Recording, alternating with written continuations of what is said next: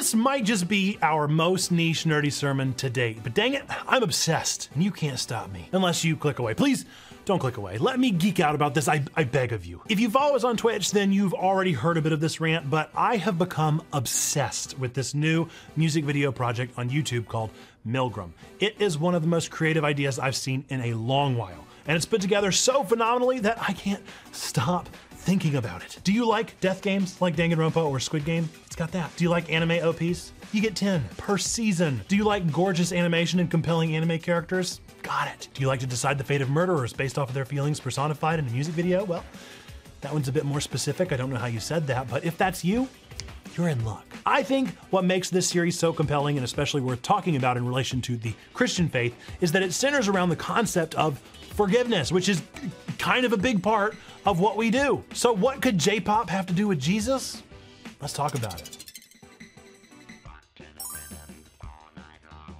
Folks, welcome to Checkpoint Church, where nerds, geeks, and gamers come together to talk about faith, games, and doing my girl Mahiru dirty with that guilty conviction.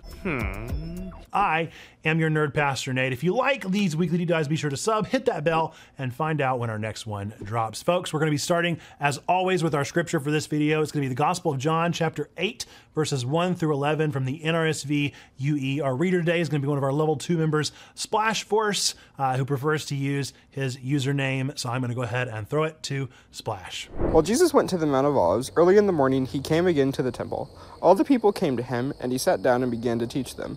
The scribes and the Pharisees brought a woman who had been caught in adultery, and making her stand before all of them, they said to him, "Teacher, this woman was caught in the very act of committing adultery. Now in the law, Moses commanded us to stone such women. Now what do you say?" They said this to test them, so that they might have some charge to bring against them. Jesus brought down and wrote with his finger on the ground. When they kept on questioning him, he straightened up and said to them, "Anyone among you who is without sin be the first to throw a stone at her." And once again he bent down and wrote on the ground. When they heard it, they went away, one by one, beginning with the elders, and Jesus was left alone with the woman standing before him. Jesus straightened up and said to her, "Woman, where are they? Has no one condemned you?" "No one, sir." And Jesus said, "Neither do I condemn you. Go on your way, and from now on, do not sin again."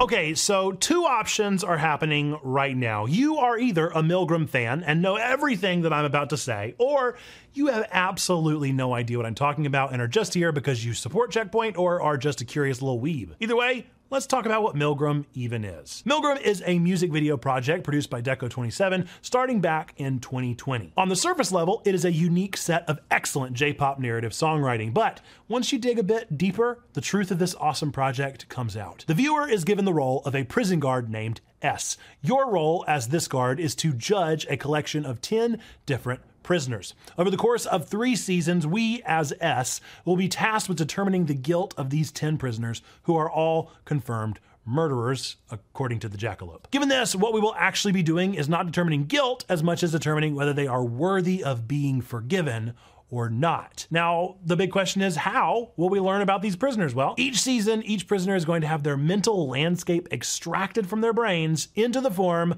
of a music video. These videos, lyrics, and song styles will all contain hints and clues as to how the prisoner feels about their crime and what happened from their skewed perspective. Thus, our role as S is to debate within the comment section on YouTube on the severity, legitimacy, and toll of each crime, whether or not we want to cast a guilty verdict on each prisoner by voting on the website every day. Now, season 1 wrapped earlier this year and season 2 started back in August, but no one had any idea what would actually happen to the 4 that were voted guilty last season. Now we know that these 4 were punished by another member of the group that considers herself a vigilante. Some of them are barely harmed. One got fairly hurt, and Mahiru almost died. I will never forgive you, guilty voters. 2 videos into season 2, we are now being tasked with determining the capacity to forgive once again, but now we know more of the consequences of our choices, and it's only made the votes that much harder. If all of that wasn't compelling enough, all these songs are absolute bops. And all of the characters are compelling as all get out. We have Haruka, the definitely not serial killer mama's boy, Yuno, the call girl with no feelings, Futa, the cyberbully with a strong sense of justice, Mu, the once popular girl turned abandoned girl, Shido, the Sweeney Todd level experimental doctor, Mahiru, the best girl who did nothing wrong except for love too much, Kazui, the basic guy who is in love with the wrong person, Amane, the 12-year-old who might be a cultist, Makoto, the Tumblr heartthrob that broke the internet, and Kodako, who is Batman, but bad. Bad man. Keep in mind though, this is only what we know from the first season. Each season is going to be making new developments, new videos, and new things to learn. I love literally everything about this project, and every song sounds so good. And none of this is even mentioned yet that we are guided through this whole thing by a mysterious, literally mythical jackalope who helps us with our role as the prison guard named S, who also releases covers of all the songs once they are listened to by enough people. This series is so good and so free. I just beg you to watch it, or better yet, join our Discord where we have a thread on it to debate things and explore the world further together. In order to keep myself from talking your ears off, since I've done it for 3 streams, at least recently, just what I want to point out, all I'm saying. Let's move forward to what on earth this fascinating concept of a music video project has to do with Jesus. Our passage today is from the Gospel of John, and it contains one of the most prevalent and confounding stories of Jesus out there, one that has made its way into plenty of pop culture media and bumper stickers. This passage is confusing. So confusing, in fact, that it's often just cut out of translations or considered not canon by some faith traditions. With that, let's break it down and explore a little bit about what's happening here. We have this situation where a woman has been caught in the act of adultery. According to the Levitical law, she should by all means be stoned and killed where she stands. But she isn't being brought before a court of law or anything like that. Instead, she's being brought before Jesus. Isn't that weird? It's clear that the scribes and Pharisees are testing this supposedly divine being of Jesus and are testing him with something that isn't easy for anyone: killing someone. The scribes take this adulterous woman, they throw her before Jesus, and they say, "Hey, Moses said she should die. What do you say?"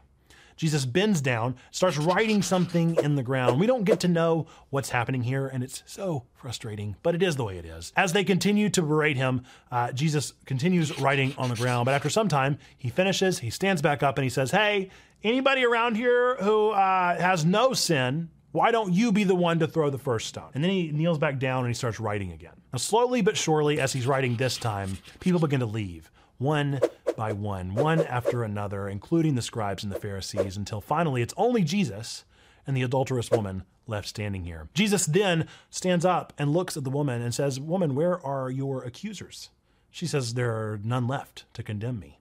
And then Jesus says, "I don't condemn you either. Go and don't sin again." This passage is so weird, right? It's no wonder it's so controversial and highly questioned. It doesn't sound a thing like John, and it's weird by all accounts, but is there a kernel of something we can gain from this passage? Well, we can hold 2 realities in check here from other places in the gospel. On one hand, we've seen what makes Jesus truly angry. He is upset with people being taken advantage of by the law, by money changers, by hypocrites. That's the stuff that brings out table flipping and whip Jesus. We have also seen what Jesus expects of our own role as judgment bringer. That is to say, it's non-existent. We aren't really called to that position at all. If we're to ever call out one another, then Jesus really only says that we better check ourselves first, because sometimes the splinter in another's eye looks bad, but it's nothing compared to the plank in our own. Understanding all of that and then acknowledging that Jesus does believe that his role is to fulfill and not throw out the law, how are we to rationalize this story if it's true? Ultimately, this story has 3 major characters: the woman,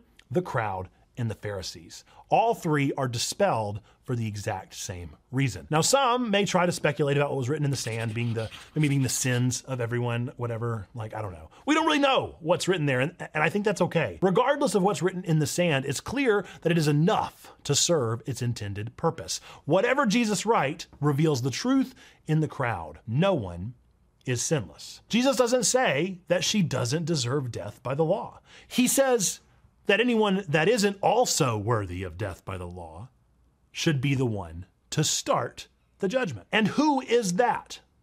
No one. All have fallen short.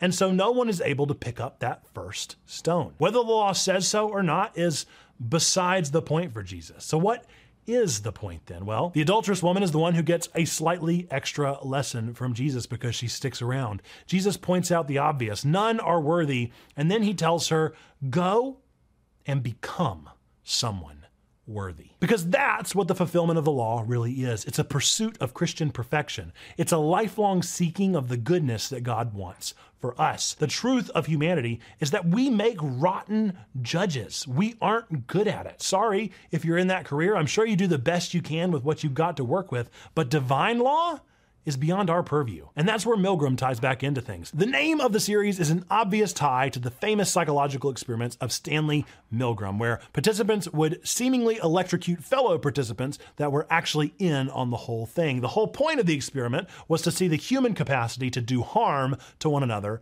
under duress and direction from an authoritative power. Who has S under duress as an authority figure to carry out harsh judgments against those in the prison? It's the jackalope. We've been told to execute punishments, and we are carrying out our judgments accordingly. By the way, quick side theory, S is a prisoner and all the others are actually in on the experiment. S is the only one to ever have committed a murder. Come back to me in like 2 years when the seasons are over. Back to the sermon. You've no doubt made the connection here already, but notice the authority in the room and how there is one unlike the others. Stanley Milgram had the authoritative supervisor controlling things. Milgram has the sadistic jackalope. Jesus says, only pick up that stone of judgment if you have your own mess in order first. This is an obviously stark contrast. Jesus' authority is one of peace and grace, not testing punishment. But what does any of this actually mean for us today? What can we learn from this? For starters, it means that you better go and vote Mahiru innocent when her video drops in a few months. But more importantly,